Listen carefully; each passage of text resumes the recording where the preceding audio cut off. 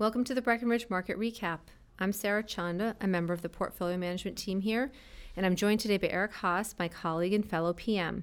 For those of you not familiar with our format, we choose 3 topics to discuss that we feel are notable in the muni market, and today's agenda includes state revenue bounce back and market implications, extreme ratios, and lastly, special revenue bonds. So for those of you who tuned in last month, you may recall our discussion about states reporting lower revenues for the fourth quarter of last year. And Eric, what are we seeing now? Right. So last month we did talk about the decline in state revenue relative to late 2017 and early 2018. Primarily that was driven by tax reform. So income was actually recognized in December of 2017 and early 2018. And the main reason for that is that taxpayers want to take advantage of lower rates or avoid elimination of deductions. And the biggest portion of that is the elimination of the state and local tax deduction. What we've seen recently is that state revenues have reportedly rebounded in March up to as much as 11% year over year. So this really includes a jump in states like California, New Jersey, Illinois, and Connecticut, amongst other states. But California, which is a really good example, they collected over $18 billion in personal income taxes. That far exceeded Governor Newsom's estimate by $3 billion. And on the other side, you also have Illinois, where the state of Illinois received more than $4.1 billion of individual and corporate tax revenue last month. That's an increase of nearly 40% from April 2018, and it's more than $1.5 billion higher than projected. Right, so this rebound that we're seeing in revenue collections really means states are more likely to finish in line with the beginning of the year budget estimates and maybe even slightly higher. And this trend is certainly supportive of the market and may provide additional tailwind as we head into the summer months. One notable exception would be in the oil states. Tax revenues in places like Alaska, Wyoming, or even New Mexico, they've been weak relative to last year, really given the relative decline in oil prices. And actually, while we're talking about income tax, historically, investors have used tax-exempt money market funds as a source of capital to pay their income tax. And year-to-date outflows from tax-exempt money market funds through May 1st of this year stands at negative $13 billion. So really, this year was no different. But how has that really been reflected in the rates market, Eric? Right. So we've discussed SIFMA and short-term rates. And essentially, SIFMA is the best representation we have of what cash yields in the muni market. So generally, when you see an increase in money market fund redemptions to pay taxes, that coincides with an increase in yield. So taxpayers this year dragged their feet. So they started actually selling these money market securities a little bit later. So really, that was closer to early April as opposed to March, which we've seen in the past. So the March 31st SIFMA yield was around 1.5%. It now sits at 2.12%, and in between, it hit a peak of 2.3%, which is actually the high since the crisis. One thing we do want to point out is this is a very seasonal event. This is something that happens every year around tax time. We do expect that rate will drop. We're looking at redemptions and coupon payments that are very high coming up, lighter forward-looking supply, a number of reasons that these securities would be in demand, and variable rate demand notes, which are essentially the notes that comprise this index. The inventory is down significantly now. So it's down below $1 billion, where 3 weeks ago that was over $11 billion. So we do expect to see SIFMA rates drop in short order. So moving on to our next topic, municipal credit's been broadly stable, and we've seen state tax revenues increase or rebound over the last month or so. And the market's been benefiting from record-breaking demand. So one thing we've seen is that this increase in demand has been reflected in extremely low ratio levels. That's right. And actually, when we talk about ratios, just for definition's sake, we're referring to the relationship between AAA rated municipal yields relative to a treasury yield for the same maturity. And so unlike a corporate or taxable municipal bond, which trade with a spread off a similar dated treasury bond, municipals really trade as a percentage of that treasury. Simply put, the lower the percentage, the more expensive or rich the municipal. And recently, ratios have hit some extreme levels due to really this tepid supply environment we're in and really an insatiable demand for a tax-exempt income. And so now the question is, where are ratios now and how does it really compare to historical periods?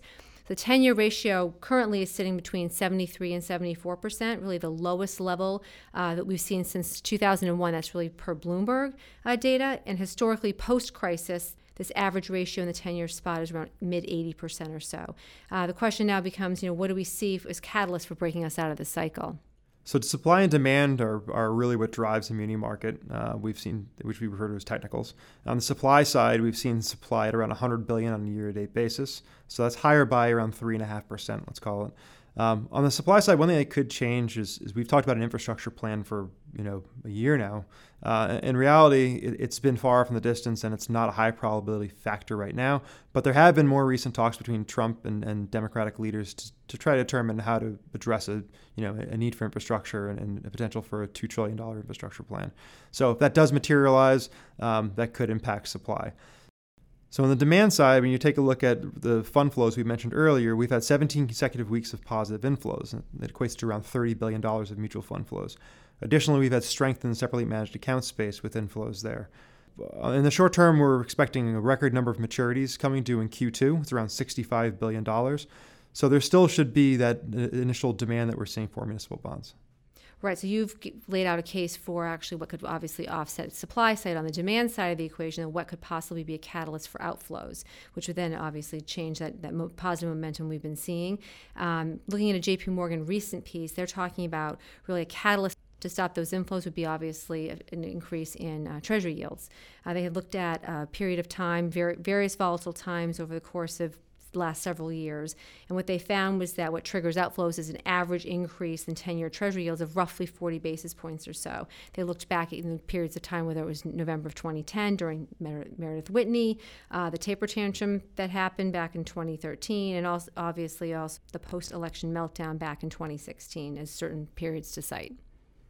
And so turning our attention out on the credit front, recently, we've seen the validity of special revenue pledges brought into question as a result of the Puerto Rico bankruptcy. And just as a refresher, Eric, thinking about just GOs and revenues and different kinds of bonds in the market, maybe we start there. Sure. So the predominant types of municipal bonds are general obligation debt and revenue bonds. One sector of the market that we pay attention to is the special revenue sector. In that sector, revenue stream is really defined. It's guaranteed. So think of a sales tax or a highway toll or a gas tax. Generally, you have a lockbox structure with a clear flow of funds. And really what it boils down to is that it disallows the structure disallows for the use of those funds for other purposes outside of paying down the particular debt associated with those funds. So what we're seeing now is that actual structure is being challenged in the Puerto Rico bankruptcy case, and it's being challenged with toll revenues. So Puerto Rico redirected pledged revenue that was supposed to be used by the Puerto Rico Highway and Transportation Authority, and they took that and redirected to the general fund. So you have the municipal bond insurance companies headlined by Assured Guarantee, who actually sued the Commonwealth of Puerto Rico in the U.S. District Court of Puerto Rico. Essentially, they have a claim that they should continue to receive the dedicated special revenue throughout the bankruptcy proceedings. And on March 26th of this year, the Federal First Circuit Court of Appeals upheld last year's ruling. And the ruling basically states that the payment of special revenues is voluntary during bankruptcy, and that the special revenue bondholder is entitled to the present value of the lien, but not the timely flow of revenue. Right. So thinking about the implications in the market, and obviously the concern for bondholders would be, would this occur more in the future if we've set a precedent now with this ruling? We really don't expect to see any uptick in issuers redirecting revenue for a couple of reasons. One, the fact that there's a limited number of special revenue issuers facing insolvency, like Puerto Rico. Default would result in higher borrowing costs. And third, really, debt doesn't go away. So whether the special revenue bondholder, they're still entitled to that repayment. And so then the question becomes, so how do we manage that risk in the market? So thinking about it from the credit side, it's really important to thinking about the preservation of that lockbox structure we referred to before, focusing on the flow of funds, revenue bypassing that general fund account, and really separating the special revenue pledge from the GO revenue. And the other thing to really consider as well is rating agencies and what they may start to do with their methodology, and possibly tying the special revenue pledges of particular issuers more closely to their general obligation debt through their processes of rating issuers. Essentially, we just want to make sure that we're getting paid for the structural risk associated with the lockbox structure. So we'd expect to see spreads between special revenue bonds and the related GO debt compress as a result of the ruling and the subsequent rating agency migration. We'll have to continue to monitor the market to see if pricing does reflect this.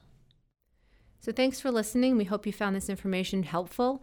And as always, please don't hesitate to reach out to us at cr@breckinridge.com with any questions or comments. Thanks.